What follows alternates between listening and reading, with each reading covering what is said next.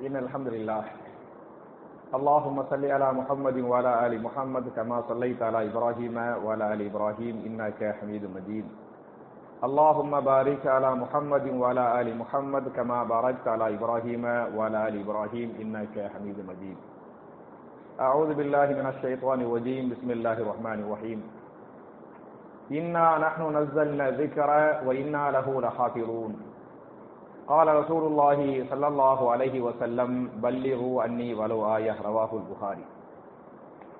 கண்ணியத்துக்குரிய சகோதர சகோதரிகளே, அல்லாஹுடைய வீட்டில் அல்லாஹுடைய வசனங்களின் தஃப்சீரை கேட்டு அதன்படி அமல் செய்வதற்காக நாம் எல்லாம் இங்கே ஒன்று கூறுகிறோம். இப்படிப்பட்ட நல்ல சந்தர்ப்பத்தில் நான் தொடர்ச்சியாக உசூலுல் குர்ஆனை எப்படி புரிந்து கொள்வது அப்படிங்கிற செய்தியை நம்ம தொடர்ச்சியா பார்த்துக்கிட்டு இருக்கிறோம்.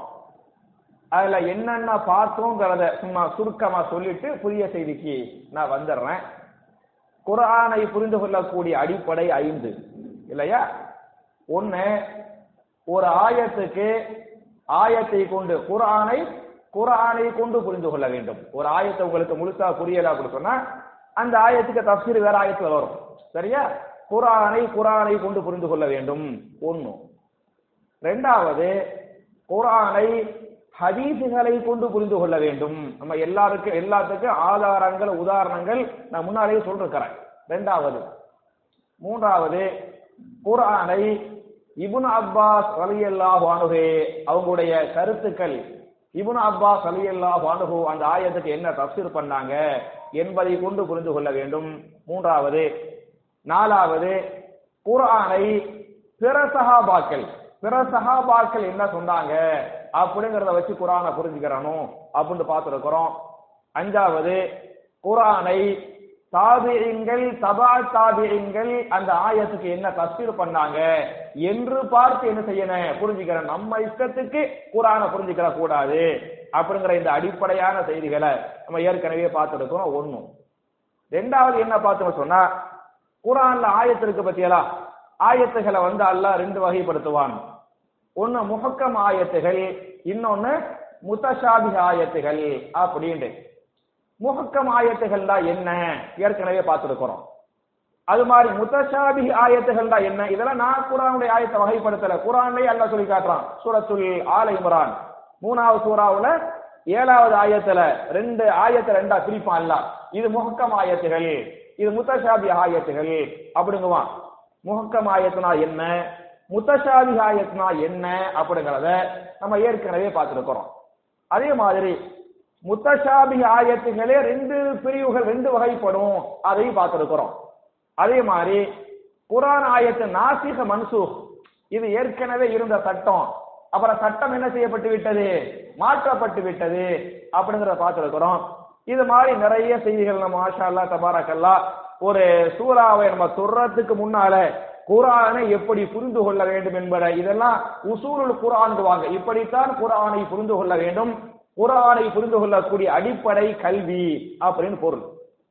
போன வாரமே நான் உங்கள்கிட்ட சொன்னேன், ஒரு சூறாவை நான் எடுக்கிறதுக்கு முன்னால அடுத்த வாரம் ஜமுஉல் குர்ஆன் எப்படி தொகுக்கப்பட்டது அப்படிங்கிற வரலாறை பார்த்துட்டு இன்ஷா அல்லாஹ் ஆயத்துக்குள்ள போயிடலாம் அப்படின்னு நான் சொன்னேன். அப்ப இந்த வாரத்துக்குரிய தலைப்பு குர்ஆன் எப்படி தொகுக்கப்பட்டது என்பது இந்த வார தஃப்சீர்ல முக்கியமான செய்தி. உங்களுக்கு தெரியும், குர்ஆனை பாதுகாக்கக்கூடிய பொறுப்பை யார் ஏற்றுக்கொண்டது? அல்லாஹ் ஏற்றுக்கிட்டான். மறுமை வரை கியாமத் வரை இந்த குர்ஆன் கண்டிப்பாக அல்லாஹ்வால் பாதுகாக்கப்படும் அப்படிங்கிறது.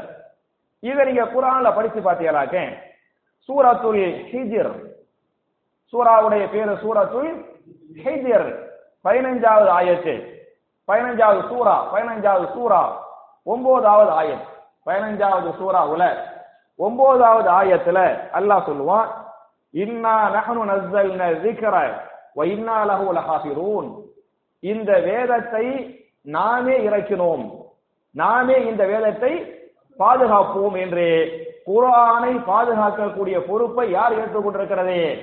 அல்லாஹ் ஏத்துக்கிட்டான். கியாமத்து வரை இந்த குர்ஆனை வந்து அல்லாஹ் பாதுகாப்பான். அது ரப்புடைய கண்ட்ரோல்ல இருக்குது என்பதை நீங்கள் புரிந்து கொள்ள வேண்டும். இதுல இந்த குர்ஆன் தொகுக்கப்பட்டிருக்கு பத்தியலா, இந்த அட்டை டு அட்டை. குர்ஆன்ல மொத்தம் எத்தனை சூரா இருக்குது? 114 சூறாக்கள். முதல் சூரா சூரத்துல் ஃபாத்திஹா உங்களுக்கு எல்லாம் தெரியும். கடைசி சூரா சூரத்துன் நாஸ், அதானே உங்க எல்லாருக்குமே தெரியும். இந்த குர்ஆன் எப்படி தொகுக்கப்பட்டது என்கிற இந்த வரலாறுக்கு நான் போறதுக்கு முன்னால குர்ஆன் எப்படி அருளப்பட்டது, எப்படி குர்ஆன் அருளப்பட்டது அத சுருக்கமா உங்களுக்கு சொல்லிவிட்டு எப்படி தொகுக்கப்பட்டது அப்படிங்கிற வரலாற போயிடுறேன். உங்களுக்கு குர்ஆன் வந்து 23 ஆண்டுகளாக கொஞ்சம் கொஞ்சமாக அருளப்பட்டது. எத்தனை வருஷமாக? 23 வருஷமா. உங்களுக்கு தெரியும் ரசூலுல்லாஹி ஸல்லல்லாஹு அலைஹி வஸல்லம் நபியாகும் போது அவங்க வயசு எத்தனை? 40 வயசு. அவங்க மக்காவுல நபியா ஆகி 13 வருஷம் இருந்தாங்க. அப்புறம் ஹிஜ்ரத் பண்ணி மதீனாவுக்கு போனாங்க. 10 வருஷம் மதீனாவில் இருந்தாங்க. மக்காவில் 13 ஆண்டுகள், மதீனாவில் 10 ஆண்டுகள் என்று சொன்னால் மொத்தம் 23 ஆண்டுகள். 23 ஆண்டுகளாக கொஞ்சம் கொஞ்சமாக அருளப்பட்டதான் இந்த 30 ஜுசுகள். இந்த 30 ஜுசு வர்றதுக்கு எத்தனை வருஷம் ஆனிச்சு? 23 வருஷமா ஆனது என்பதை நீங்கள் புரிந்து கொள்ள வேண்டும். காலத்திற்கு ஏற்றது போன்று, சூழ்நிலைக்கு தேவையான, அதே மாதிரி பிரச்சனைகளுக்கு தீர்வின் அடிப்படையில கொஞ்சம் கொஞ்சமா குர்ஆன் வந்து அருளப்பட்டது என்பதை நீங்கள் புரிந்து கொள்ள வேண்டும். உங்களுக்கு தெரியும் குர்ஆன் அருளப்பட்ட விஷயத்தில் முதல் சூரா இது சூரத்துல் அலக். சூரத்துல் அலக் என்று சொல்லக்கூடிய 96வது அத்தியாயம். அந்த 96வது அத்தியாயத்தின் முதல் 5 வசனங்கள் தான் முத அருளப்பட்ட. ரசூலுல்லாஹி ஸல்லல்லாஹு அலைஹி வஸல்லம் ஹிரா கோயில்ல இருந்தாங்கல்ல, அப்ப ஜிப்ரீல் அலைஹிஸ்ஸலாம் போய் இக்ரா பிஸ்மி ரப்பிக்கல்லதி ஹலக் ஹலக்கல் இன்சான மின் அலக் அப்படினாங்கல்ல, அதான் முத அருளப்பட்ட வசனம் சூரா. அந்த சூரா வர்றதுக்கு முன்னால அவங்க சாதாரண முஹம்மது பின் அப்துல்லாவா இருந்தாங்க. இந்த சூரா, இந்த வஹி வர்றதுக்கு முன்னால அவங்க அப்துல்லாவுடைய மகன் முகமது மட்டும் இருந்தாங்க. எப்ப இந்த சூரா வந்து விட்டதோ அவங்க முகமது பின் அப்துல்லா மட்டுமல்ல, முகமதுன் ரசூலுல்லாஹ் என்று மாறிவிட்டார்கள். இது முதல்ல அருளப்பட்ட சூரா, உங்களுக்கு தெரியும். இரண்டாவது சூரா என்னன்னு சொன்னா சூரத்துல் முத்தஸ்ஸிர், 74வது சூரா. 74வது சூரா சூரத்துல் முத்தஸ்ஸிர் என்ற சூராவுடைய 1 to 7 ஆயத்துகள் இரண்டாவது அருளப்படுகிறது. இந்த முதல் வஹிக்கும் இரண்டாவது வஹிக்கும் எத்தனை மாதங்கள் கழித்தது என்று சொன்னால், எத்தனை மாதங்கள் கழிச்சு? எத்தனை மாதம் கழிச்சு? 2 மாசம் கழிச்சு. முதல் வஹி வந்துச்சா இல்லையா? அப்ப 2 மாசமா இரண்டாவது வஹி வரல. 2 மாசத்துக்கு பிறகுதான். அதுக்கு பிறகு பாத்தீங்களாக்க அப்பப்ப வஹி வந்துகிட்டு இருக்கேன். ஆனா முதல் வஹிக்கு இரண்டாவது வஹிக்கு ஏறக்குறைய 2 to 3 மாதங்கள் அப்படிதான் ஹதீஸ் வருது. 2 to 3 மாதங்கள் கழித்து தான் இரண்டாவது வஹி ரசூலுல்லாஹ்வுக்கு வந்துச்சு. அப்ப இந்த இரண்டாவது வஹி லேட்டா வந்துச்சு பத்தியலா, அதுக்கு என்ன காரணம்னு சொன்னா 2 காரணம். முதல் காரணம், முதல் வஹி ரசூலுல்லாஹ்வுக்கு வந்த உடனே பயந்து போயிட்டாங்க. ஜம்மீலூனி என்னை போர்த்துங்கள் என்று அன்னை ஹதீஜா ரலியல்லாஹு அன்ஹா போய் சொன்னாங்கல்ல, நான் மூத்தா பெறுவனோன்னு பயப்படுறேன் அப்படின்னு சொன்னாங்கல்ல. அந்த ரசூலுல்லாஹ்வுக்கு அந்த பயம் இருந்துச்சு. பயம் போகணும் அப்படிங்கிறதுக்காக அல்லாஹ் என்ன செஞ்சுட்டான், சில மாதங்கள் கேப், ஒரு 2 to 3 மாசம் அல்லாஹ் விட்டுட்டா. முதல் காரணம். ரெண்டாவது, அவங்க நபியா ஆக்கப்பட்டுட்டாங்கன்னு தெரிஞ்சிருச்சு. சரியா? தெரிஞ்ச உடனே அவங்களுக்கு ஒரு ஆர்வம் வரணும் பத்தியெல்லாம். டக்குன்னு அடுத்த வகி இறக்கிட்டா அந்த ஆர்வம் குறைஞ்சு போயிடும். எந்த ஒண்ணும் கஷ்டப்படாமல் கிடைத்து விட்டால் அதுக்கு மதிப்பு தெரியாது. அந்த கஷ்டத்துக்கு பிறகு கிடைச்சா தான் மதிப்பு தெரியும். டக்குன்னு கொடுத்துட்டா மதிப்பு தெரியாது. அல்லாஹ் என்ன பண்ணான்னு சொன்னா அந்த வஹியுடைய மதிப்பு என்னன்னு தெரியனே அப்படிங்கிற அந்த ஆர்வம் மூட்டுவதற்காக என்ன பண்றான், லேட் ஆக்குறான். அந்த லேட் ஆக்கி 2 to 3 மாசம் கழிச்சு இந்த இரண்டாவது சூரா, இரண்டாவது அருளப்பட்ட வகையில், அருளப்பட்ட வரிசையில் இரண்டாவது சூரா சூரத்துல் முத்தஸ்ஸிர் 74வது சூரா 1 to 7 ஆயத். உங்களுக்கு தெரிய அந்த ஆயத்தை நான் அப்படி ஓதி காட்டுறேன். யா அய்யுஹல் முத்தஸ்ஸிர் கும் ஃபஅன்திர் வரப்பக ஃபகப்பிர் வஸியாபக ஃபதஹிர் வர்ருஜ்ஸ ஃபஹ்ஜுர் வலா தம்னுன் தஸ்தக்திர் வலிரப்பிக ஃபஸ்பிர் என்பது அந்த சூரா. புரியுதா? இதுக்கு என்ன அர்த்தம்னு சொன்னா, யா ஐயுஹல் முத்தஸிர், போர்வை போர்த்திக் கொண்டிருப்பவரே. ரசூலுல்லாஹி ஸல்லல்லாஹு அலைஹி வஸல்லம் ஏறக்குறைய 3 மாசம் ஆயிருச்சு. முதல் வகை வந்து சுமார் 3 மாசம் ஆயிருச்சு. அப்பவும் போர்த்தி போர்த்தி பார்த்து கிடந்தாங்க. அல்லாஹ் சொல்லுவான், யா ஐயுஹல் முத்தஸிர், போர்வை போர்த்திக் கொண்டிருப்பவரே, கும், எந்தரிங்கள், ஃபன்திர், மக்களுக்கு நீங்கள் அச்சமூட்டி எச்சரிக்கை செய்யுங்கள். அப்புறம் என்ன, கும் ஃபன்திர் வ ரப்பக ஃபகப்பிர், உங்களுடைய ரப்பை நீங்கள் பெருமைப்படுத்துங்கள். வ சியாபக ஃபதஹிர், உங்களுடைய ஆடைகளை நீங்கள் பரிசுத்தமாக வைத்துக் கொள்ளுங்கள். வ ருஜுஸ ஃபஹுஜுர், அசுத்தங்களை நஜீசுகளை எடுத்து ஒதுக்கி விடுங்கள். வலா தம்னுன் தஸ்தக்சிர், உலகத்தின் எதிர்பார்ப்புகளை கொண்டு நீங்க தாவா பண்ணி செய்ய வேண்டாம். வலி ரப்பிக ஃபஸ்பிர், நீங்கள் இஸ்லாத்தை பிற மக்களுக்கு பிரச்சாரம் செய்யுங்கள், எத்தி வையுங்கள். அப்படி ஏற்றி வைக்கிற போது உங்களுக்கு சோதனைகள் வரும். அந்த சோதனைகளை உங்களுடைய ரப்பாகிய எனக்காக நீங்கள் பொறுத்துக் கொள்ளுங்கள். தாவா செய்யவே இல்லை, செய்யறதுக்கு முன்னாடி எல்லாம் சொல்லிட்டான், உனக்கு கஷ்டம் வரும், அந்த கஷ்டத்தை வலி ரப்பிக்க ஃபஸ்பிர், உங்களுடைய ரப்பாகிய எனக்காக நீங்கள் என்ன செய்து கொள்ளுங்கள், பொறுத்துக் கொள்ளுங்கள் என்று அல்லாஹு ரப்புல் ஆலமீன் 2வது வகையாக இதை அறிவிக்கிறார். அதுக்கு பிறகுதான் ரசூலுல்லாஹி ஸல்லல்லாஹு அலைஹி வஸல்லம் என்ன பண்ணாங்க, போய் தாவா பண்ணி செஞ்சாங்க என்று வரலாறு பேசுகிறது. இது 2வது வகை. அதே மாதிரி பாத்தியாலாக்க, இந்த அப்பப்ப தேவைக்கு தகுந்த மாதிரி சூரா வந்துச்சு அப்படின்னு சொல்ற பத்தியலா, சரி 1-2 ஆயத்துக்களை மட்டும் சொல்லி விட்டு தொகுப்புக்குள்ள போயிடுறேன். உதாரணமா திருமறை குர்ஆன்ல சூரத்துல் கஸஸ், சூராவுடைய பேரு சூரத்துல் கஸஸ், 27வது சூரா, 28 கஸஸ் என்று சொல்லக்கூடிய 28வது அத்தியாயத்தின் 85, 28வது சூராவுல ஆயத்து நம்பர் என்ன, 85. நீங்க எடுத்தே பாத்துக்கலாம், குர்ஆன் எடுத்து பாத்துக்கலாம். அதுல அல்லாஹ் சொல்லுவான், இன்னல்லதி ஃபரல அலைக்கல் குர்ஆன லராதுக இலா மஆத். மாஷா அல்லாஹ், எந்த அல்லாஹ் உங்கள் மீது குர்ஆனை ஃபர்லாக்கினானோ, குர்ஆன் படி அமல் செய்வதை எந்த அல்லாஹ் உங்கள் மீது ஃபர்லாக்கினானோ அவன் மறுபடியும் இங்கே உங்களை கொண்டு வந்து சேர்ப்பான் என்பது அந்த ஆயத்துடைய அர்த்தம். இந்த ஆயத்து எப்ப தெரியுமா இறங்குனுச்சு, எப்ப இறங்குனுச்சு, ரசூலுல்லாஹி ஸல்லல்லாஹு அலைஹி வஸல்லம் ஹிஜ்ரத் பண்ணி மதீனாவுக்கு போறாங்கல்ல, துரத்தப்படுறாங்கல்ல, விரட்டப்படுறாங்கல்ல, அவங்க மக்கா விட்டு போறதுக்கு மனசே இல்லை, காபாவுக்கு வர்றாங்க. அந்த காபத்துல்லா அப்படி ஆலயம் அப்படி இழுக்குது அவங்கள, அதை விட்டு போறதுக்கு. நம்மளே ஹஜ் உம்ரா பண்றோம், வர்றதுக்கு மனசு வருமா? 1000 தடவை நீங்க காபாவை பார்த்தாலே மறுபடியும் பார்க்க ஆசை வரும் இல்லையா? நம்மள மாதிரி சாதா சீதா மக்களுக்கே இப்படி அப்படின்னு சொன்னா, அவங்க ரசூலுல்லாஹி ஸல்லல்லாஹு அலைஹி வஸல்லம் பிளஸ் அந்த ஊருக்கு சொந்தக்காரவங்க, நம்மள விட அந்த காபா மேல அன்பு பாச முஹப்பத்து ஜாஸ்தியா இருக்கேன், அடிச்சு விரட்டுறாங்களே, இருந்தா உயிர் போயிருமே என்கிற அந்த பயத்துல காபாவுக்கு வர்றாங்க. பார்த்து அழுகுறாங்க, அழுதுட்டு காபத்துல்லாட்ட பேசுறாங்க, காபாவே உன்னை விட்டு பிரிய எனக்கு மனதே இல்லை, என் சமுதாயம் என்னை துரத்துகிறது, என் சமுதாயம் என்னை துரத்தவில்லை என்று சொன்னால் உன்னை விட்டு என்ன செய்ய மாட்டேன், நான் பிரிஞ்சு போகவே மாட்டேன் அப்படின்னு ரசூலுல்லாஹி ஸல்லல்லாஹு அலைஹி வஸல்லம் காபத்துல்லாட்ட பேசுறாங்க. அப்படி பேசுகிற போதுதான் இந்த ஆயத்து சூரத்துல் கஸஸ் 28வது சூராவுடைய 85வது ஆயத்து, இன்னல்லதி ஃபரத அலைக்கல் குர்ஆன லராதுக இலா மஆத், நபியே நீங்கள் கவலைப்பட வேண்டாம், எந்த அல்லாஹ் உங்கள் மீது குர்ஆனை ஃபர்லாக்கினானோ அந்த அல்லாஹ் உங்களை மறுபடியும் இந்த மக்காவிற்கு கொண்டு வந்து சேர்ப்பான். நீங்க மதீனாவுக்கு போயிருங்க, அங்க போய் இருங்க, உங்களை மறுபடியும் மக்காவுக்கு கொண்டு வந்து சேர்க்கிறது, காபத்துல்லாவை பார்க்க வைக்கிறது, ஹஜ் உம்ரா பண்ண வைக்கிறது யார் வேலை? ஏன் வேலை? நான் என் வேலையை செய்வேன், நீங்க ஹிஜ்ரத் பண்ணி போயிருங்க அப்படின்னு ரசூலுல்லாஹ்வுக்கு ஆறுதலாகத்தான் என்ன செய்தான், இந்த வசனத்தை அல்லாஹ் இறக்கினான். அப்ப இந்த வசனங்கள் அருளப்படுவதற்கு அந்தந்த பிரச்சனைகள் வருகிற போது அல்லாஹ் என்ன செய்வான், அப்பப்ப ஆயத்தை இறக்குவான். அதே மாதிரி நீங்க பாத்தீங்களாக்க சூரத்துல் பக்கரா 2வது சூராவுடைய 144வது ஆயத்து, 2வது சூராவுடைய 144வது ஆயத்து, கத் நரா தகல்லுப வஜ்ஹிக ஃபிஸ் ஸமாஇ ஃபலனுவல்லியன்னக கிப்லத்தன் தர்லாஹா ஃபவல்லி வஜ்ஹக ஷத்ரல் மஸ்ஜிதில் ஹராம்.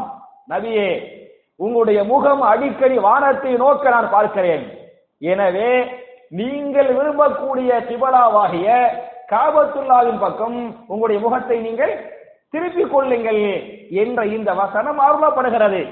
இந்த வசனம் எப்போது அருளப்பட்டது என்று சொன்னால் நபிகள் நாயகம் ஸல்லல்லாஹு அலைஹி வஸல்லம் ஹிஜ்ரத் பண்ணி 17 மாசத்துக்கு பிறகு. எவ்வளவு நாள் கழிச்சு? ரசூலுல்லாஹ் ஹிஜ்ரத் பண்ணி 17 மாசம் போயிடுச்சு. அந்த 17 மாசம் எல்லாம் தொழுதாங்கல்ல, மதீனாவுல தொழுது 5 வேளை தொழுதாங்க, ஜும்மா தொழுதாங்க, தொழு வச்சாங்க, பெருநாள் தொழுதாங்க, அந்த மாதிரி எல்லாம் இருக்குல்ல. அந்த 17 மாசம் ரசூல் ஸல்லல்லாஹு அலைஹி வஸல்லம் கிப்லாவாக எதை முன்னோக்குனாங்க தெரியுமா? எதை முன்னோக்குனாங்க? மஸ்ஜிதுல் அக்ஸா. ரசூலுல்லாஹ்வுடைய ஹிஜ்ரத்துக்கு பிறகு 17 மாதங்கள் மஸ்ஜிதுல் அக்ஸா எந்த திசையில் இருக்கிறது? உல்டா திசை. இது மேற்கு கஅபத்துல்லாஹ் என்று சொன்னால் கிழக்கு என்ன? நமக்கு அது மாதிரி ரசூலுல்லாஹ்வுக்கு உல்டாவா தான் இருந்துச்சு. அப்ப உல்டா திசையில என்ன பண்ணாங்க? மஸ்ஜிதுல் அக்ஸாவை நோக்கி 17 மாசம் தொழுறாங்க. ஆனா மஸ்ஜிதுல் அக்ஸாவை விட ரசூலுல்லாஹி ஸல்லல்லாஹு அலைஹி வஸல்லம் எதை அதிகமா நேசிக்கிறாங்க? கஅபத்துல்லாஹ்வை நேசிக்கிறாங்க.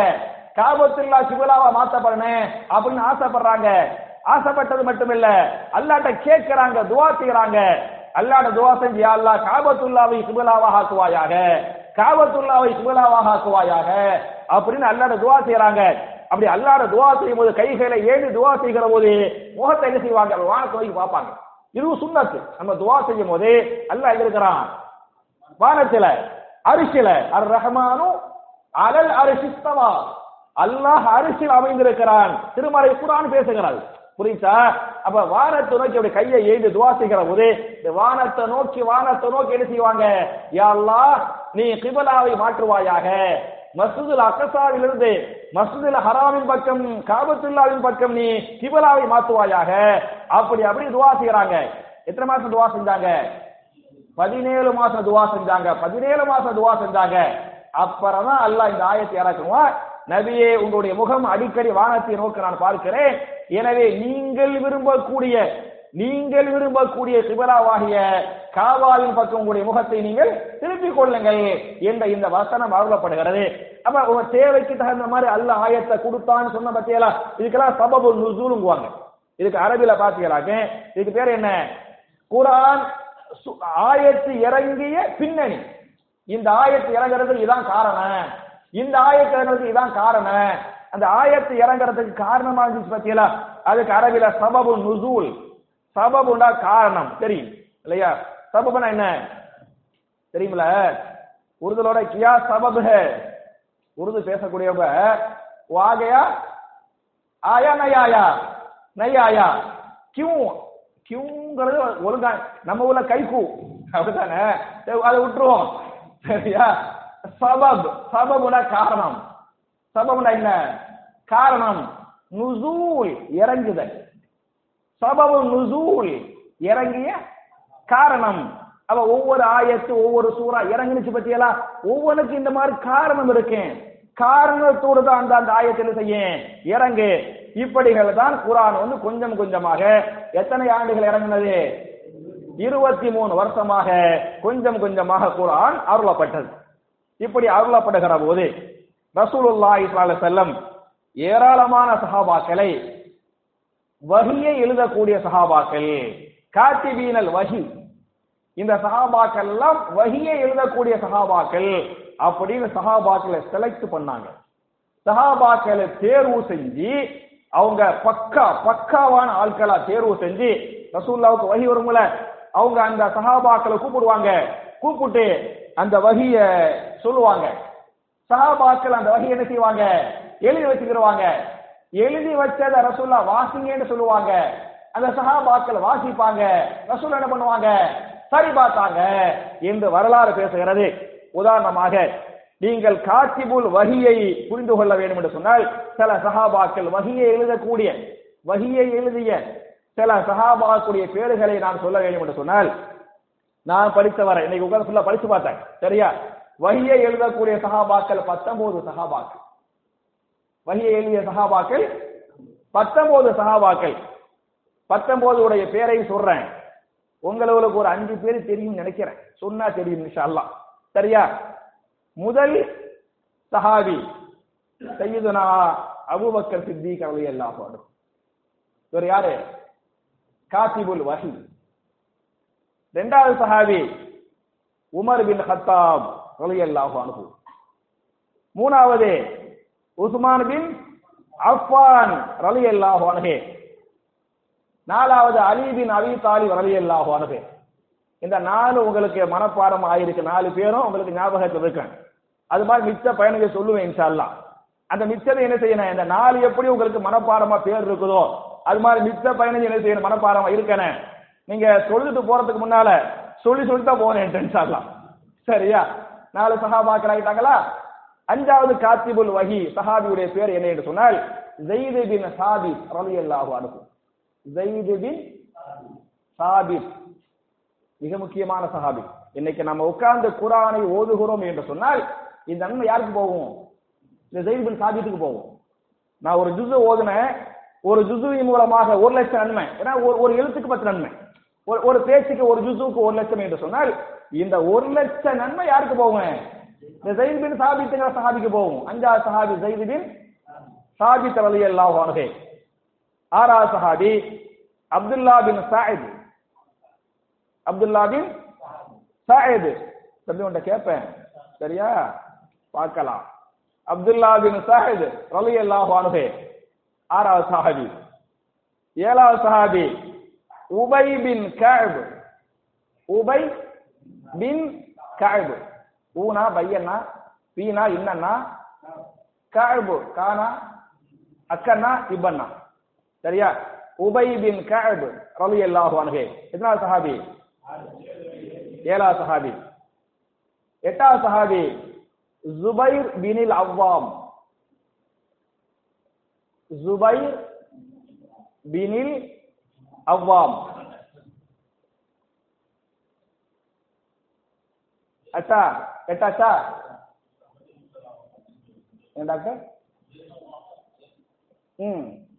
அந்த ஜுபைர் பின் அவ்வாம் அபூபக்கர் சித்திக்குடைய மருமகன் அப்துல்லா பின் ஜுபைர் இருந்தார்ல, அவருடைய வாப்பா அஸ்மா ரலியல்லாஹு அன்ஹா அவங்க மாப்பிள்ளை. சரியா? சரியா? 8வது சஹாபி ஜுபைர் பின் சொர்க்கத்து சஹாபி. சொர்க்கத்து 10 சொர்க்கத்து சஹாபாக்கள் இவங்க எல்லாம் வருவாங்க. ஜுபைர் பின் அவ்வாம் 8. 9வது சஹாபி ஹாலித் பின் சயீத். சரியா? ஹாலித் பின் சயீத் ரலியல்லாஹு அன்ஹு 9வது சஹாபி. 10வது சஹாபி Aban bin Saeed. Aban bin Saeed 10வது சஹாபி. 11வது சஹாபி ஹன்லலா. கேள்விப்பட்டிருப்பீங்கல்ல? சரியா? ஹன்லலா, மாஷா அல்லாஹ். ஹன்லலா பின் அபி ரபிஆ ரலியல்லாஹு அன்ஹு 11. அப்படிதானே? ஹன்லலா. ஹன்லலா பிரபலியமான சஹாபி, ஷஹீத்.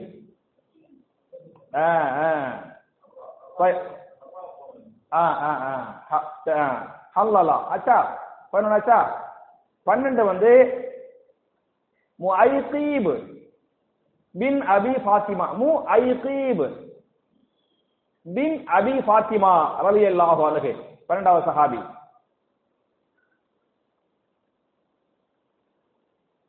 13வது சஹாபி அப்துல்லா பின் அர்கம். அப்துல்லா பின் அர்கம் 13வது சஹாபி. 14வது சஹாபி ஷுரைஹ்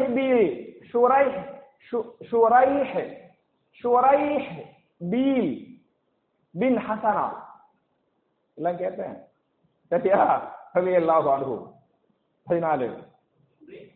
ஷுரைஹ் பின் ஹசனா. 15வது சஹாபி அப்துல்லா பின் ரவாஹா. அப்துல்லா பின் போரா இருக்கோ? போரா இல்லையா? எல்லாம் தெரிஞ்சுக்கணும். புகார்லயே காத்திபுல் வஹி, வஹியை எழுதிய சஹாபாக்கள் ஒரு பாடம் இருக்குது. அந்த பாடத்தை எடுத்து படிச்சு பார்த்துக்கலாம். புரிஞ்சா? 15வது சஹாபி யாரு? கேட்பேன். 15 படி கேட்க மாட்டேன், 19 கேட்பேன். 16வது சஹாபி அப்துல்லா பின் ஜுபைர். நம்ம இப்னு ஜுபைர் ரலியல்லாஹு அன்ஹு 16வது சஹாபி. 17வது சஹாபி சயீத் பின் ஆஸ்.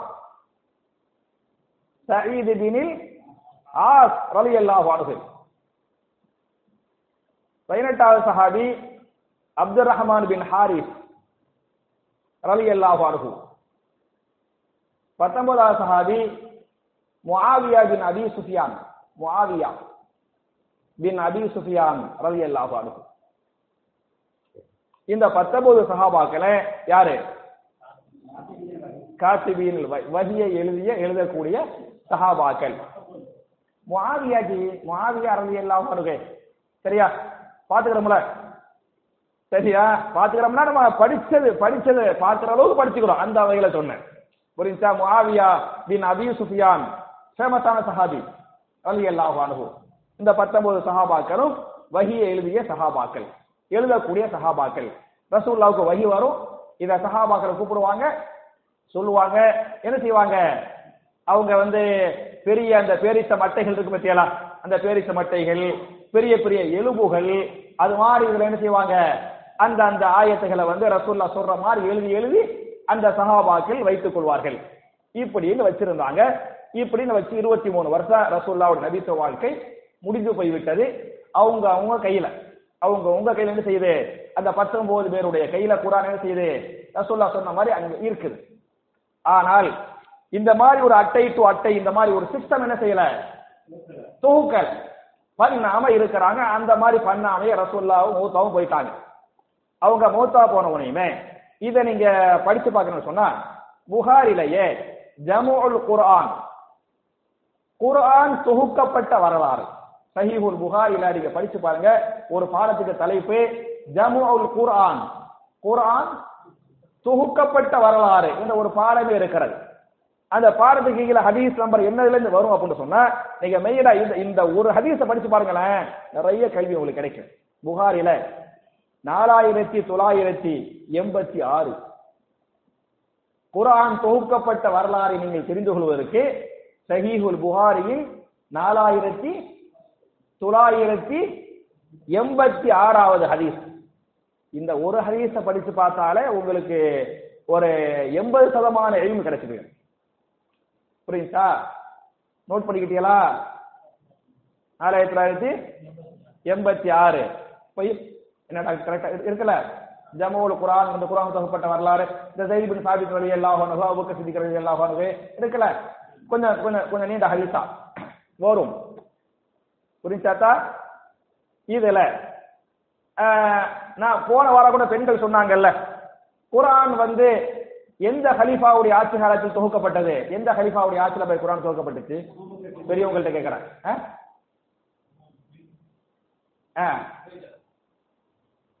4 ஹலீஃபாக்கள்ல எந்த ஹலீஃபாவுடைய ஆட்சி காலத்தில் குர்ஆன் தொகுக்கப்பட்டது? தெரியலையோ? நீங்க கீழே உட்கார்றது கஷ்டமா இருந்தா சேர்ல உட்காரலாமே. நீங்க சிரமப்படுறது எனக்கு தெரியும், எனக்கு சிரமப்படுறது நான் ஃபீல் பண்றேன். நீங்க இந்த மாதிரி சேர்ல உட்காரலாங்கிறது என்னுடைய கருத்து. நீங்க உங்களுக்கு என்ன சௌரியமா பாருங்க இன்ஷா அல்லாஹ். இதை பெரியவங்க அவங்க வயசுக்கு தகுந்த மாதிரி பாத்துக்கோங்க. புகாரி 4986வது ஹதீஸ். அதுல குர்ஆன் தொகுக்கப்பட்டது எந்த சஹாபி ஆட்சி காலம்? அபூபக்கர் சித்திக் ரலியல்லாஹு அன்ஹு.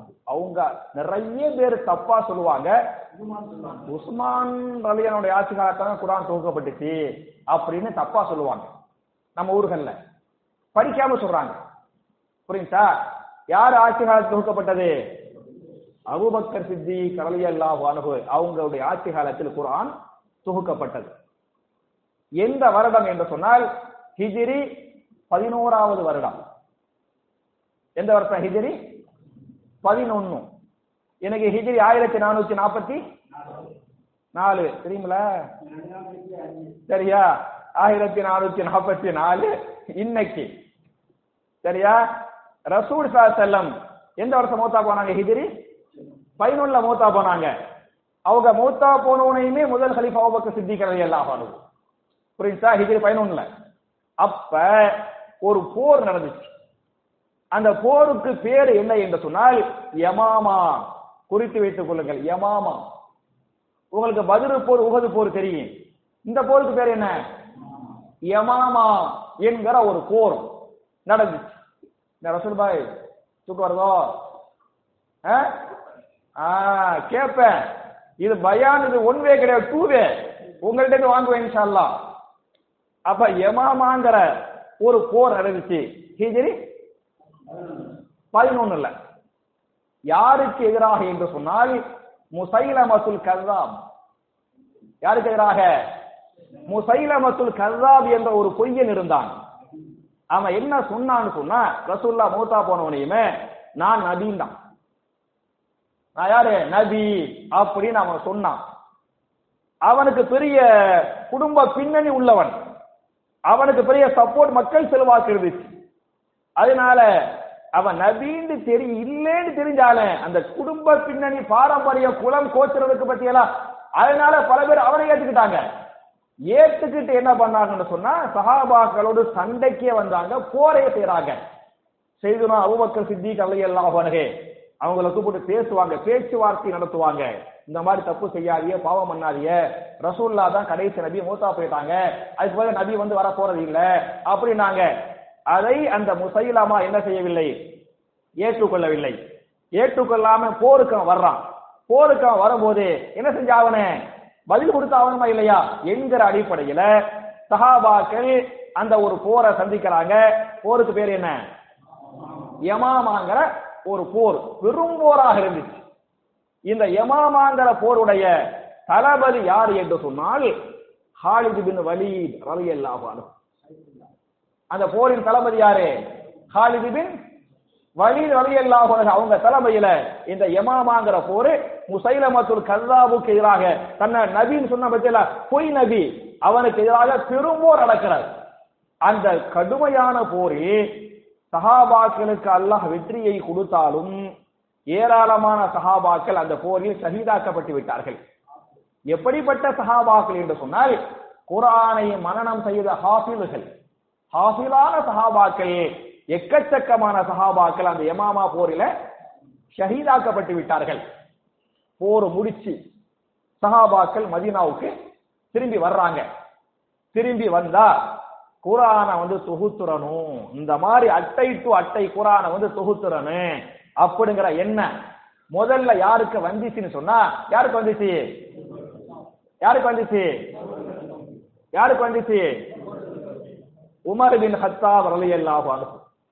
இந்த யமாமா போருக்கு பிறகு, என்னுடைய பேச்சு புரியுதுல, புரியுற மாதிரி பேசுறேன்ல, அப்ப உமர் ரலியல்லாஹு அன்ஹுவுக்கு தான் முதல்ல இந்த எண்ணம் வருது. ஆகா, இந்த மாதிரி நிறைய போரை சந்திக்கணும், இவங்க எல்லாம் ஹாஃபிஸாக்கு கொலை செய்யப்பட்டுட்டா குர்ஆன் இல்லாம போயிடக்கூடாதுல, தொகுத்தா இந்த மாதிரி வச்சிடலாம் அப்படின்னு முதல் சிந்தனை, முதல் கவலை ஏற்பட்டது உமர் பின் கத்தாப் ரலியல்லாஹு அன்ஹு. வந்த உடனேயுமே நேரா ஹலீஃபாட்ட போவாங்க. ஹலீஃபா யாரு? அபூபக்கர் சித்திக் ரலியல்லாஹு அன்ஹு. அவங்கள்ட்ட போய் சொல்லுவாங்க, இந்த மாதிரி நிறைய பேர் ஷஹீதாக்கப்பட்டுட்டாங்க, நிறைய நம்ம போரை சந்திக்க வேண்டியிருக்கும், ரசூலுல்லாஹ் மூத்தா பின்னால போருக்கு வர்றாங்க, இப்ப ஹாஜில் கொல்லப்பட்டு விட்டால் குர்ஆன் வலுவிட்டு போயிட்டா கஷ்டமா போயிருமே, அல்லாஹ் பாதுகாப்பான், ஆனா சேஃப்டி வேலையை பார்க்கணும்ல. அதனால கலீஃபா அவர்களே, குர்ஆனை தொகுக்க நீங்கள் உத்தரவிட்டு விடுங்கள், இந்த மாதிரி அட்டை டு அட்டை குர்ஆன் தொகுக்கப்பட்டு விடட்டும் என்று உமர் பின் கத்தாப் ரலியல்லாஹு அன்ஹு கலீஃபாவாகிய அபூபக்கர் சித்திக் ரலியல்லாஹு அன்ஹு கிட்ட கருத்து சொல்லுவாங்க.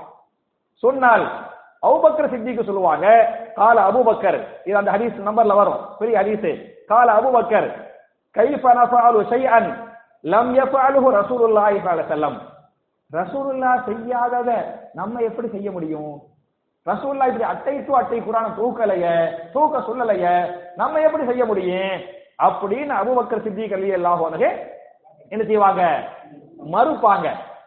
மறுத்தா உமர் ரலியல்லாஹு அன்ஹு விடாமல் பார்க்க போனா போய் போய் போய் என்ன செய்வாங்க? இன்னைக்கு நாளைக்கு மறுநாள் காலையில மாலையில விடாம என்ன செய்வாங்க? அந்த கருத்தை அழித்து கொண்டே வருவார்கள்.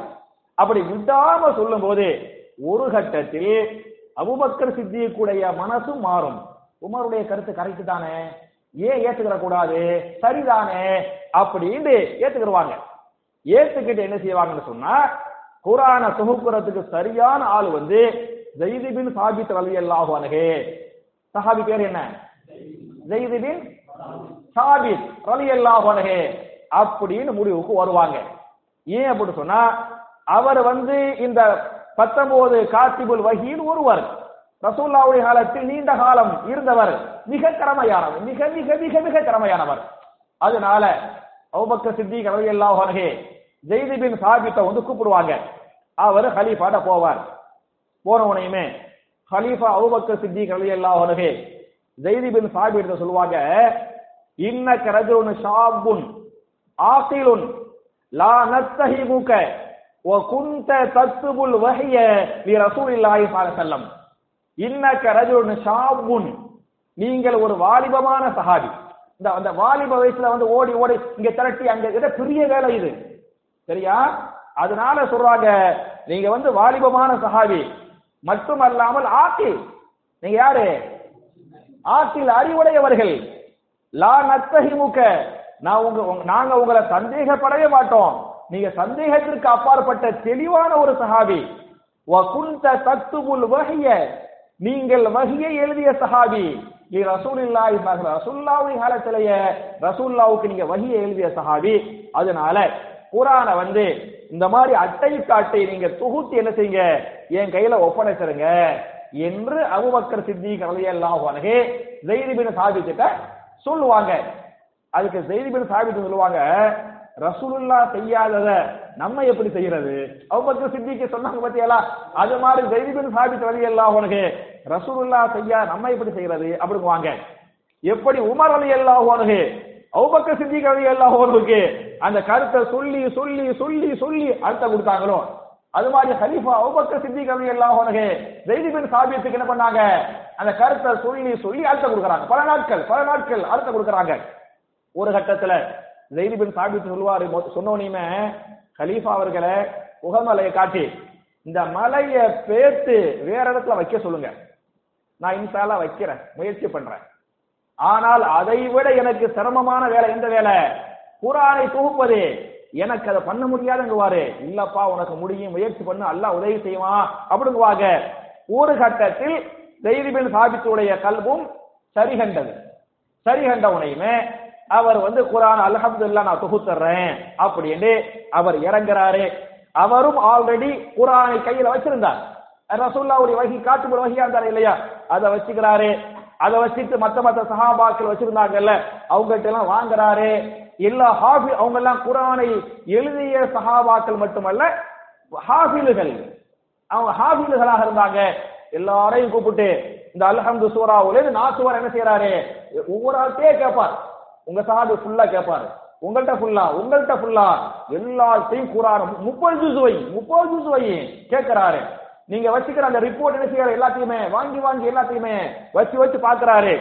வச்சு அவர் பார்க்கும்போது மாஷா அல்லாஹ் தபாரக்கல்லாஹ் மொத்த குர்ஆனும் எழுத்து வடிவத்தில் கிடைத்து விட்டன, 3 வசனங்களை தவிர. புரிஞ்சா? எல்லார்ட்டையும் வாங்கி பார்த்தா மொத்த குர்ஆன் இருக்குது, ஆனா 3 ஆயத்து மட்டும் எழுதப்படாமல் இருக்கிறது.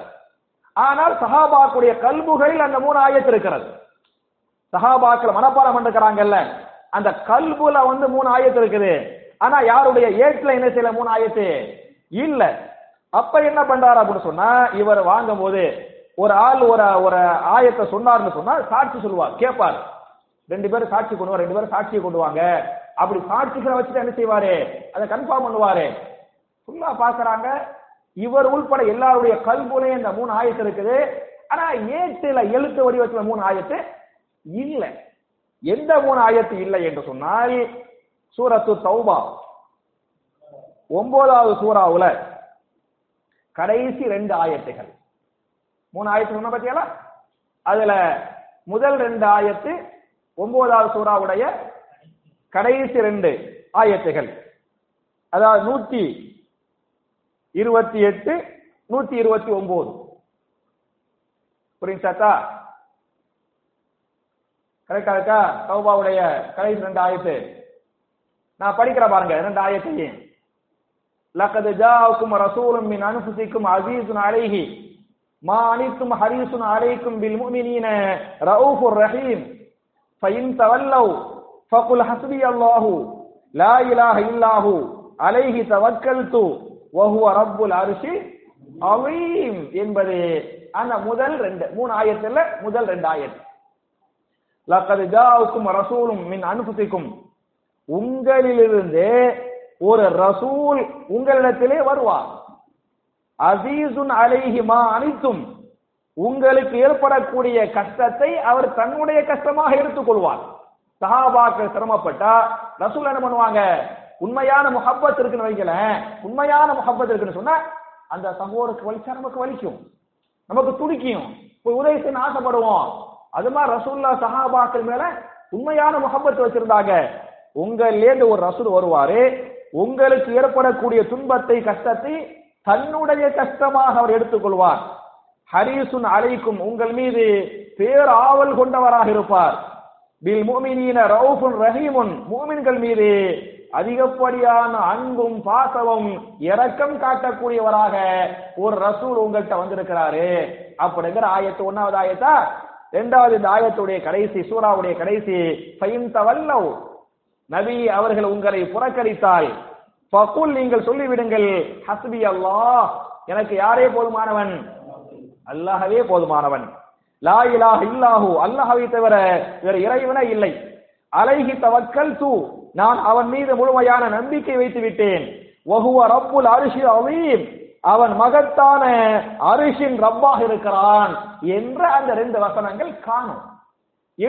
கல்புல இருக்குதுங்க, ஏட்டு எழுத்து வடிவத்துல காணும். என்ன பண்றாங்கன்னு சொன்னா, என்னப்பா இந்த 2 ஆயத்தை காணமே அப்படின்னு பாக்குறாங்க.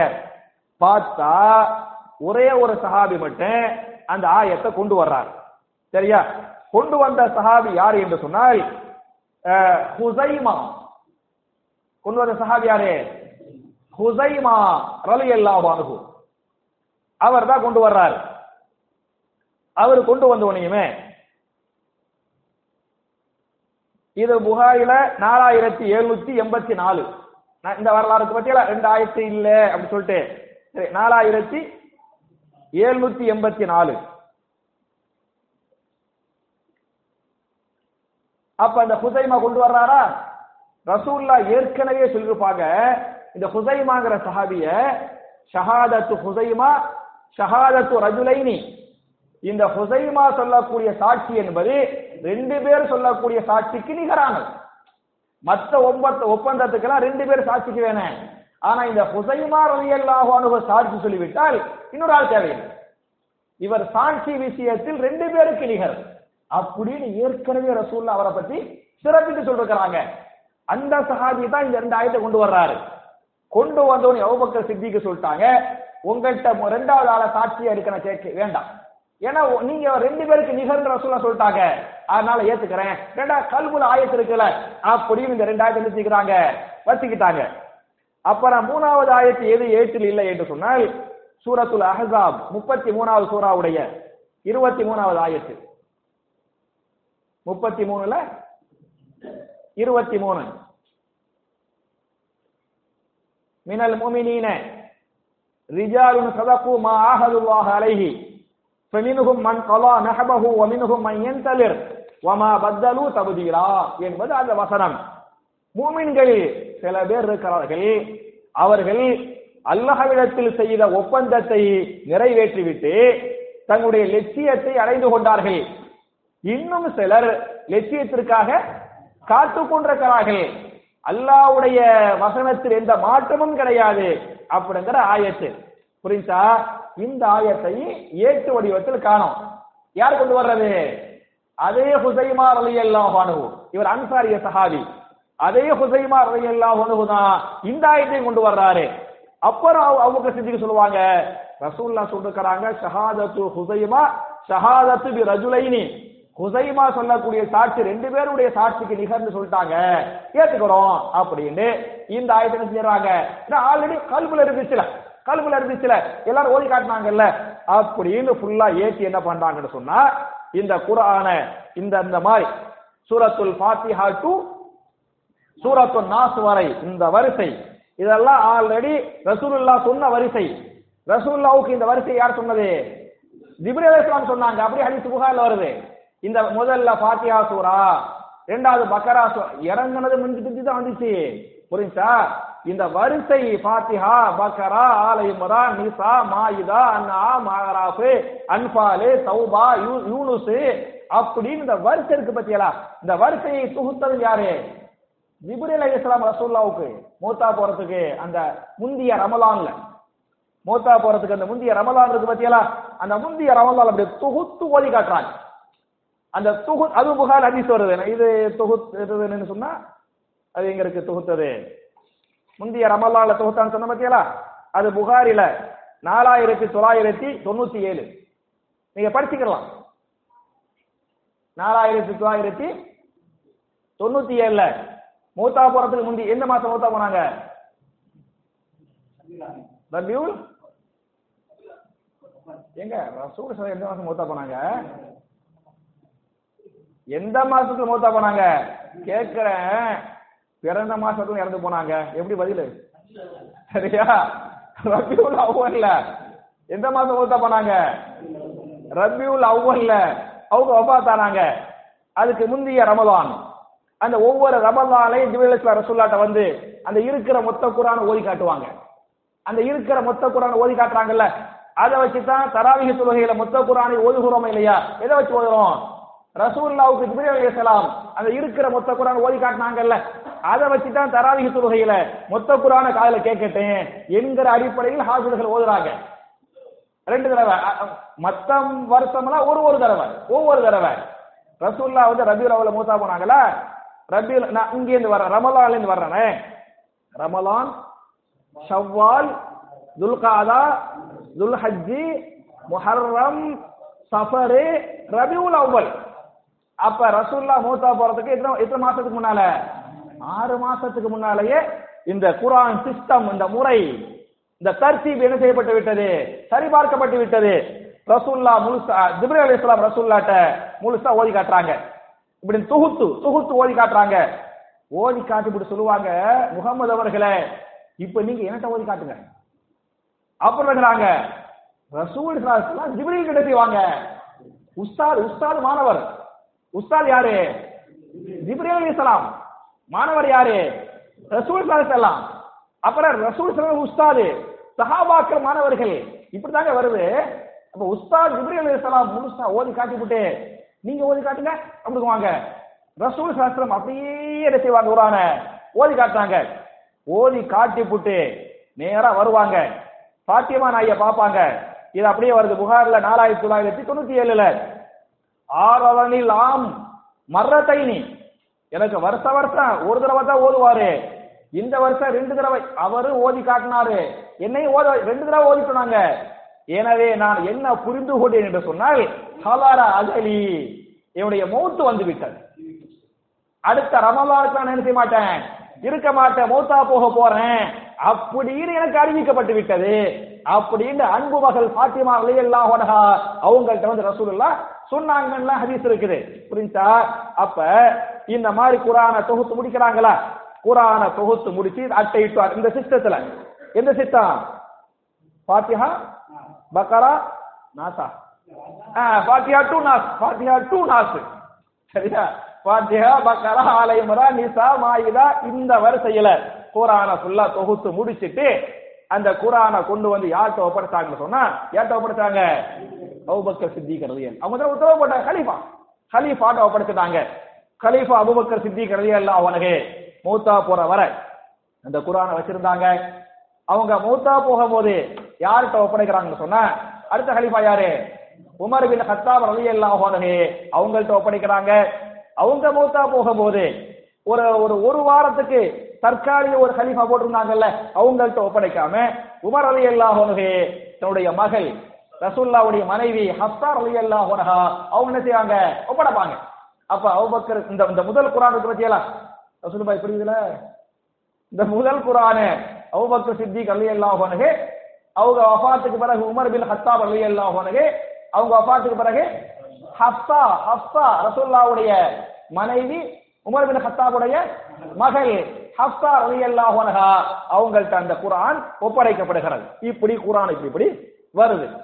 இப்படி வந்துகிட்டு இருக்கும் போது என்ன நடக்குதுன்னு சொன்னா, குர்ஆன் வஹியாக வந்துச்சு பத்தியலா.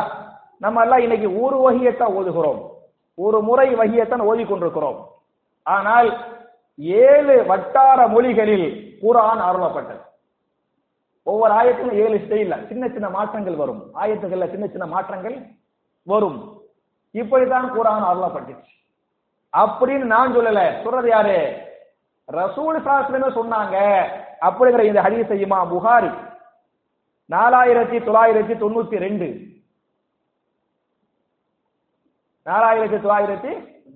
4992ல உன்சிலல் குர்ஆனு அலா சபஅத்தி அஹ்ருஃபின் 7 வட்டார மொழிகளில் குர்ஆன் அருளப்பட்டது. எத்தனை வட்டார மொழிகள்ல? 7 வட்டார மொழிகளில் குர்ஆன் அருளப்பட்டது. நீ கேள்விப்பட்டிருப்பிய சபா காரி, இவர் குர்ஆனை 7 முறை ஓதக்கூடிய காரி. கேள்விப்பட்டிருக்கீங்களா? கேள்விப்பட்டது இல்லையோ? நமக்கு ஒரு காரியே தெரியாது, விட்டுருவோம். நீங்க படித்து வேற நாடுகள் இருப்பாங்க, குர்ஆனை அந்த 7 வகையை வச்சிருப்பாங்க, 7 வகையில ஓதுவாங்க. ஒண்ணுமில்ல, நான் 1-2 ஸ்டைல உங்களுக்கு நான் சொல்றேன். அல்ஹம்துலில்லாஹி ரப்பில் ஆலமீன் அர் ரஹ்மானிர் ரஹீம். அப்புறம் என்ன கேட்கறதுக்கு பதில்? மாலிகி யௌமித்தீன். அப்புறம் என்ன? மாலிகி யௌமித்தீன். சில கிராத்துகள்ல மாலிகி யௌமித்தீன் அப்படி கேட்டிருக்கிறீங்களா? கேட்டதில்லையோ? கேட்டதில்ல? நான் கேட்டிருக்கிறேன். சில சமயத்துல காபத்துல்லாவுல அந்த இமாம் ஓதுகிற போது சரியா, அல்ஹம்துலில்லாஹி ரப்பில் ஆலமீன் அர் ரஹ்மானிர் ரஹீம் மாலிகி யௌமித்தீன் அப்படிங்குவார். நம்ம தப்பு நினைச்சுக்கிறோம். ஆனால் அது இன்னொரு வட்டார மொழி. அப்படியும் குர்ஆன் அருளப்பட்டது. புரியுதா? அதாவது சின்ன சின்ன மாற்றம், ஆனா பொருள் ஒன்னா தான் இருக்கு. கருத்து சிதைந்து விடாது. பொருள் ஒன்னா இருக்கு, வார்த்தையில சின்ன சின்ன மாற்றம் இருக்கு. படர்க்கை முன்னிலை படர்க்கையாக இந்த மாதிரி மாறு. அதே மாதிரி குல் ஹுவல்லாஹு அஹத் இருக்கா? சில வகையில கால ஹுவல்லாஹு அஹத் அல்லாஹு ஸமத். கேள்விப்பட்டது இல்லையோ? கேள்விப்படலையோ? இப்ப கேள்விப்பட்டிருக்கீங்க. இப்படி இப்படி இப்படி வந்துச்சு. இப்படி வந்தவனையே சஹாபாக்கெல்லாம் மாஷா அல்லாஹ் தபாரக்கல்லாஹ் அந்த 7 வட்டார மொழிகளிலும் குர்ஆனை ஓதுவார்கள். நமக்கெல்லாம் ஒண்ணே தெரியாது. சஹாபாக்கள் 7 வட்டார மொழிகளிலேயே குர்ஆனை ஓதி கொண்டிருக்கிறார்கள். இப்படி ஓதிக்கிட்டு இருக்கும் போது 3வது கலீஃபா சையதுனா உஸ்மான் பின் அஃபான் ரலியல்லாஹு அன்ஹு அவங்க கலீஃபாவா இருக்கும் போது நிறைய அந்நிய நாடுகள், அரபி மொழி பேசாத அந்நிய நாடுகள் எல்லாம் இஸ்லாத்துக்கு வருது. அர்மீனியா, ஆதர்பைஜான்ல இந்த நாடு இஸ்லாமிய நாடு. யாருடைய ஆட்சி காலத்துல? உஸ்மான் ரலியல்லாஹு ஆட்சி காலத்துல. அந்த அளவுக்கு இஸ்லாம் வளர்ந்து விரிந்து விட்டது. அவங்க அரபி மொழி பேசக்கூடிய மக்கள் கிடையாது. அவங்க என்ன பண்றாங்கன்னு சொன்னா, இந்த குர்ஆன் 7 வட்டார மொழி அருளப்பட்டு பத்தியா அப்படி கரெக்டா ஓதாம 8வது ஸ்டைல ஓதுறது. அப்படி குர்ஆன் இல்லையே, தெரியாம புரியுதா? அப்படின்னு இல்லாதத குர்ஆன் நம்பி ஓத ஆரம்பிச்சுட்டாங்க. இப்படின்னு வந்துருச்சு. யாருடைய ஆட்சி காலத்துல? உஸ்மான் ரலியல்லாஹு ஆட்சி காலத்துல. உங்களுக்கு ஒரு ஹதீஸ ஞாபகம் ஊட்டுறேன். ரசூலுல்லாஹ்வுடைய காலத்துல, இதுவும் அதே புகாரியுடைய 4992 தான். நான் ஏற்கனவே சொன்ன அதே நம்பர்ல தான் இதுவும் வரும். ஒரு ஹதீஸ், ஒரு வரலாறு ஞாபகம் ஊட்டுறேன். உமர் ரலியல்லாஹு அன்ஹு இந்த ஹதீஸ் அறிவிப்பாங்க. ஒரு நாள் உமர் ரலியல்லாஹு அன்ஹு ஒரு சஹாபியை பார்க்கறாங்க. அவர் தொழு வைக்கிறாரு, சத்தமா ஓதுறாரு. அந்த சஹாபி யார் என்று சொன்னால் ஹிஷாம் பின் ஹக்கீம். சஹாபி பேர் என்ன?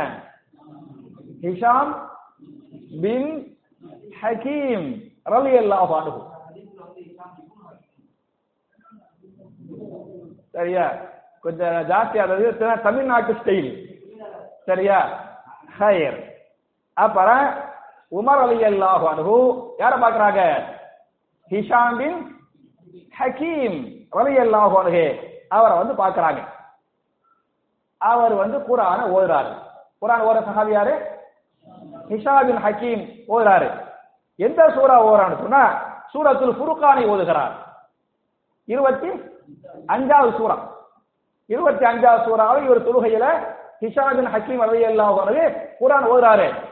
ஓதுனா உமர் ரலியல்லாஹு அன்ஹு குர்ஆனை மனப்பாடம் பண்ணி வச்சுக்கிறாங்கல்ல, அந்த சூரத்துல் ஃபுர்கானே அதுக்கு மாத்தமா ஓதுறாரு. குல்லுங்கற காலங்கறாரு, காலவ குல்லுங்கறாரு, எக்குலுங்கறாரு. அப்படி மாத்தமா என்ன செய்றாரு? ஹிஷாம் பின் ஹக்கீம் ரலியல்லாஹு அன்ஹு குர்ஆன் ஓதுறாரு. உமர் ரலியல்லாஹு அன்ஹுக்கு சரியான கோபம். தொழுகையிலேயே புடிச்சிடலாமா, அடிச்சிடலாமா, தண்டிச்சிடலாமா அப்படின்னு கோவப்பட்டாரு. கோவப்பட்டுட்டு அவங்க நினைப்பாங்க, இல்ல இல்ல தொழுகை முடிக்கட்டேன், முடிச்சதுக்கு அப்புறம் வச்சுக்கிருவோம் அப்படின்னு பொறுமையா இருக்கிறாங்க. அவர் தொழுகையை முடிப்பாரு. முடிச்சவனையே அவர் மேல் துண்டு போட்டிருந்தார்ல, அதை வச்சு கழுத்தை ஒரு இருக்குவாரு. இருக்கு, இப்படி குர்ஆனை ஓதுகிறாய, உனக்கு யாரு இப்படி கற்றுக் கொடுத்தது அப்படின்னு கேட்பாங்க. அவரு பயந்துகிட்ட, ரசூலுல்லாஹ் தான் இப்படி கற்றுக் கொடுத்தாங்க, நெசமும் அதான் ரசூலுல்லாஹ் தான் இப்படி கற்றுக் கொடுத்தாங்க அப்படிங்குவாரு. உமர் ரலியல்லாஹு அன்ஹு கதவுத்த, நீ பொய் சொல்லுகிறாய், ரசூலுல்லாஹ் இப்படி கற்றுக் தரல, மாத்தமா நீ ஓதுறா, நானும் ஹாஃபிலு, நானும் காத்திபுல் வஹி, தப்பா ஓதுறா, குர்ஆன்ல விளையாடுறா அப்படின்ட்டு அப்படியே ரசூலுல்லாஹ் கொண்டு போய் நிப்பாட்டுவார். யார் ரசூலுல்லாஹ், குர்ஆன்ல விளையாடுற ரசூலுல்லாஹ், நீங்க ஃபுர்கான் எனக்கு கற்றுக் கொடுத்தீங்கல்ல, அதுக்கு மாத்தமா ஓதுறா ரசூலுல்லாஹ் அப்படிங்குவாரு. முதல்ல துண்டை இடுப்பா, கழுத்தை போட்டு வச்சுக்கிறார்ல, முதல்ல அது துண்டை இடு, உட்கார வை, நார்மலா ஆக்கி விடுவாங்க. ஆக்கி விட்டு போட்டு முதல்ல சொல்லுவாங்க, இக்ரா யா ஹிஷாம், ஹிஷாமே நீ ஓது, நீ ஓதுனியல்ல ஃபுர்கான் ஓதுனியல்ல, அதே மாதிரி ஓது அப்படிங்குவாங்க. இந்த ஹிஷாம் பின் ஹக்கீம் ரலியல்லாஹு அன்ஹு அந்த ஃபுர்கான் சூராவை தொழுகையில ஓதினார்ல, அதே மாதிரி ஓதுவார்.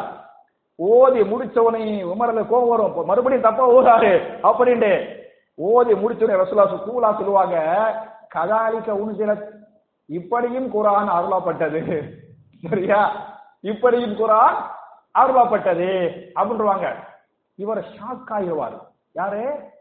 உமர் ரலியல்லாஹு அன்ஹு. ரசூலுல்லாஹ் சொல்லுவாங்க, இக்ரா யா உமர், சரியா, உமரே நீ ஓது அப்படிவாங்க. உமர் ரலியல்லாஹு அன்ஹு கொஞ்சம் கிராத் மாத்தமா மனப்பாடம் பண்ணி வச்சிருந்தார்ல, அவர் அப்படி ஓதுவாரு. சொல்லுவாங்க, கதாலிக உன்சிலத், இப்படியும் குர்ஆன் அருளப்பட்டது என்று சொல்லிவிட்டு சொன்னார்கள், உன்சிலல் குர்ஆனு அலா சபஅத்தி அஹ்ருஃபின் ஃபக்ரஉ மா தயஸ்ஸர மின்ஹு, 7 வட்டார மொழிகளில் குர்ஆன் அருளப்பட்டது, உங்களுக்கு எது ஈஸியாக இருக்கிறதோ அதை ஓதிக்கொள்ளுங்கள் அப்படின்னு நபிகள் நாயகம் ஸல்லல்லாஹு அலைஹி வஸல்லம் குர்ஆன் ஓதுற விஷயத்துல இதுவும் சரி அதுவும் சரி 7 வட்டார மொழிகள்ல இருக்குது அப்படின்னு சொன்னாங்கல்ல. இப்படி அபூபக்கர் சித்திக், உமருடைய காலத்துல எல்லாம் ஓதிட்டு இருந்தாங்க. உஸ்மான் ரலியல்லாஹு காலத்துல அந்த அர்மேனியா, அஜர்பைஜான் மற்ற நாட்டு மக்கள் எல்லாம் இஸ்லாத்துக்கு வந்துட்டாங்கல்ல, அரபி பேசுறதுல மற்ற மக்கள்லாம், அவங்க என்ன பண்ணிட்டாங்கன்னா 8வது ஸ்டைல், 9வது ஸ்டைல், 10வது ஸ்டைல்ல குர்ஆனை ஓத ஆரம்பிச்சுட்டாங்க. அது தப்பு இல்லையா? தப்பு தானே. அப்ப என்ன பண்ணாங்கன்னு சொன்னா, உஸ்மான் ரலியல்லாஹு அன்ஹு இந்த தொகுக்கப்பட்ட குர்ஆன் இருக்கு பத்தியலா, இந்த குர்ஆனை பிரதி எடுக்கணும், ஜராக், நம்ம பாஷையில தமிழ்ல சொல்வதா இருந்தா ஜராக் அப்படிதானே, நக்கலா, பொதுவா அப்படிதான் சொல்றாங்க, பஸ் ஸ்டாண்டு அப்படின்னு சொல்லிட்டு. அப்ப இந்த குர்ஆன் தொகுக்கப்பட்ட குர்ஆனை நக்கல் எடுக்கணும், ஜராக்ஸ் எடுக்கணும் அப்படின்னு என்ன செய்யறாங்கன்னு சொன்னா, ஒரு அடுத்த ஒரு கமிட்டி போடுறாங்க, சரியா. அப்ப ஜெராக்ஸ் மிஷின்லாம் கிடையாது. ஜெராக்ஸ் எப்படி திருப்பி எழுதுறது, திருப்பி நிறைய குர்ஆன் எழுதுறது, குர்ஆன் எழுதி இந்த நாட்டுக்கு ஒரு குர்ஆன், அந்த நாடு ஒரு குர்ஆன், அந்த நாடு ஒரு குர்ஆன் அப்படின்னு மிஷின்ல போட்டு அடிக்கல, 4 பேரை வச்சு உங்க வேலை இத திருப்பி எழுதுறது அப்படின்னு ஒரு கமிட்டியை போடுறாங்க.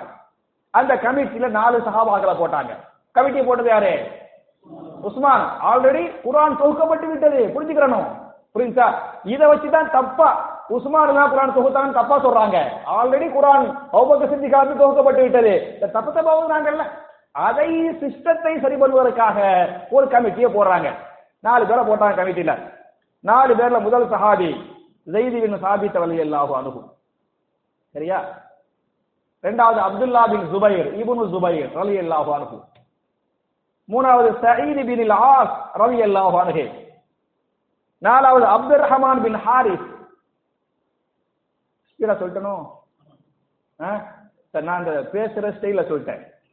ஸைத் பின் சாபித் பாய் இல்லையாச்சா? ஏன்னா இது வகுப்பு பயான் கிடையாது. இரண்டாவது அப்துல்லா பின் ஜுபைர் இப்னு ஜுபைர் கேள்விப்பட்டிருப்பீங்க நீங்க, சரியா, ரலியல்லாஹு அன்ஹு. நான் இரண்டாவது. மூணாவது சயீத் பின் ஆஸ்,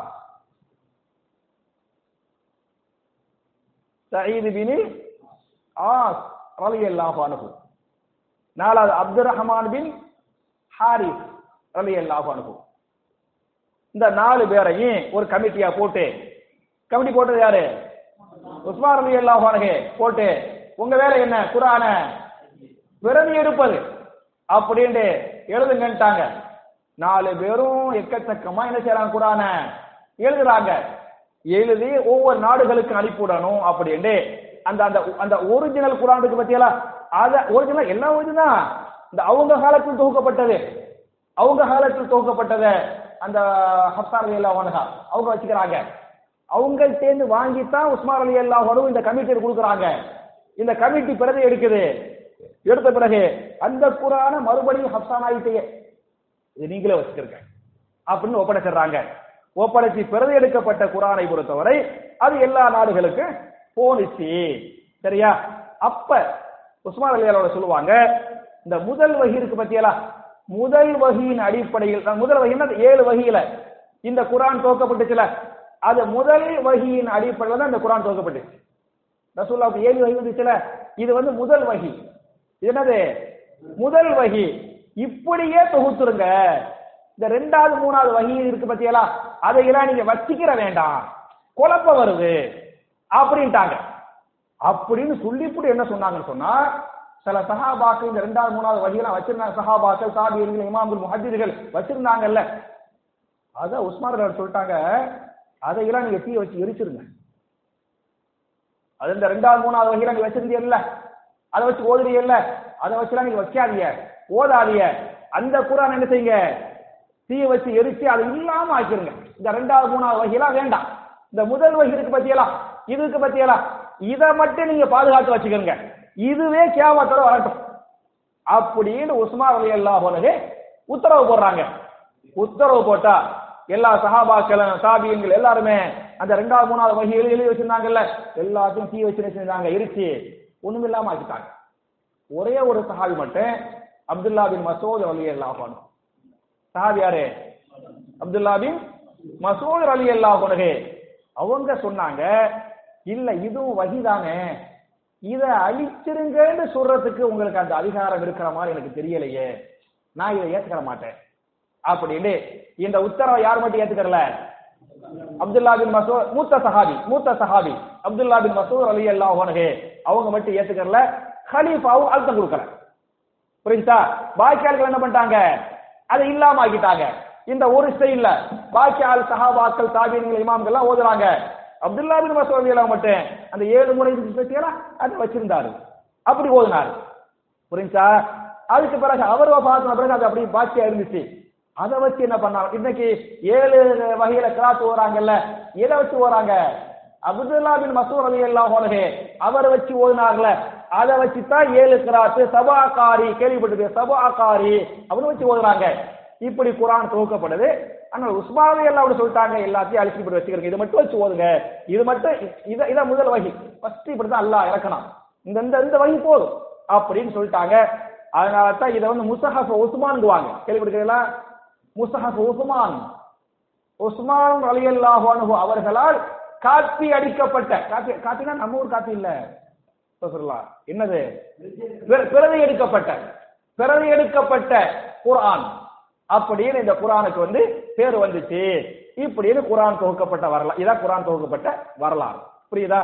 அப்ப என் அருமை சகோதரர்களே, தாய்மார்களே, குர்ஆன் தொகுக்கப்பட்ட வரலாறு நம்ம சுருக்கங்கிறத விட கொஞ்சம் விலாவாரியாவே பார்த்திருக்கிறோம். முதல் கலீஃபாவுடைய ஆட்சி காலத்தில், அபூபக்கர் சித்திக் ரலியல்லாஹு அன்ஹுடைய ஆட்சி காலத்திலேயே யமாமா போருக்கு பிறகு என்ன பண்ணிட்டாங்க? ஸைத் பின் சாபித் ரலியல்லாஹு அன்ஹு அவர்களால் இந்த குர்ஆன் துவக்கப்பட்டிருக்கிறது. இந்த குர்ஆனை பாதுகாக்கக்கூடிய பொறுப்பை அல்லாஹ் ஏற்றுக்கொண்டதாக திருமறை குர்ஆன் அல்லாஹ் பேசுகிறான். இதுதான் குர்ஆன் துவக்கப்பட்ட வரலாறு என்பதை நீங்க புரிஞ்சுக்கிறீங்க. நம்ம அடுத்தடுத்த வாரங்கள் இன்ஷாஅல்லாஹ் சூராவை வச்சு இன்ஷாஅல்லாஹ் தஃப்சீர் பண்ணுவோம். இது மாதிரியான செய்திகளை ரசூலுல்லாஹி ஸல்லல்லாஹு அலைஹி வஸல்லம் சஹாபாக்களுக்கு சொல்லுகிற போது சஹாபாக்களுடைய கல்புகள்ல எந்த ஈமானை, எந்த இறையச்சத்தை, எந்த தாக்கத்தை அல்லாஹ் ஏற்படுத்தினானோ அதே ஈமானை, அதே இறையச்சத்தை, அதே மாற்றத்தை, தாக்கத்தை நம்முடைய கல்புகளிலும் அல்லாஹ் ஏற்படுத்துவானாக என்கிற துஆவோடு முடிக்கிறேன்.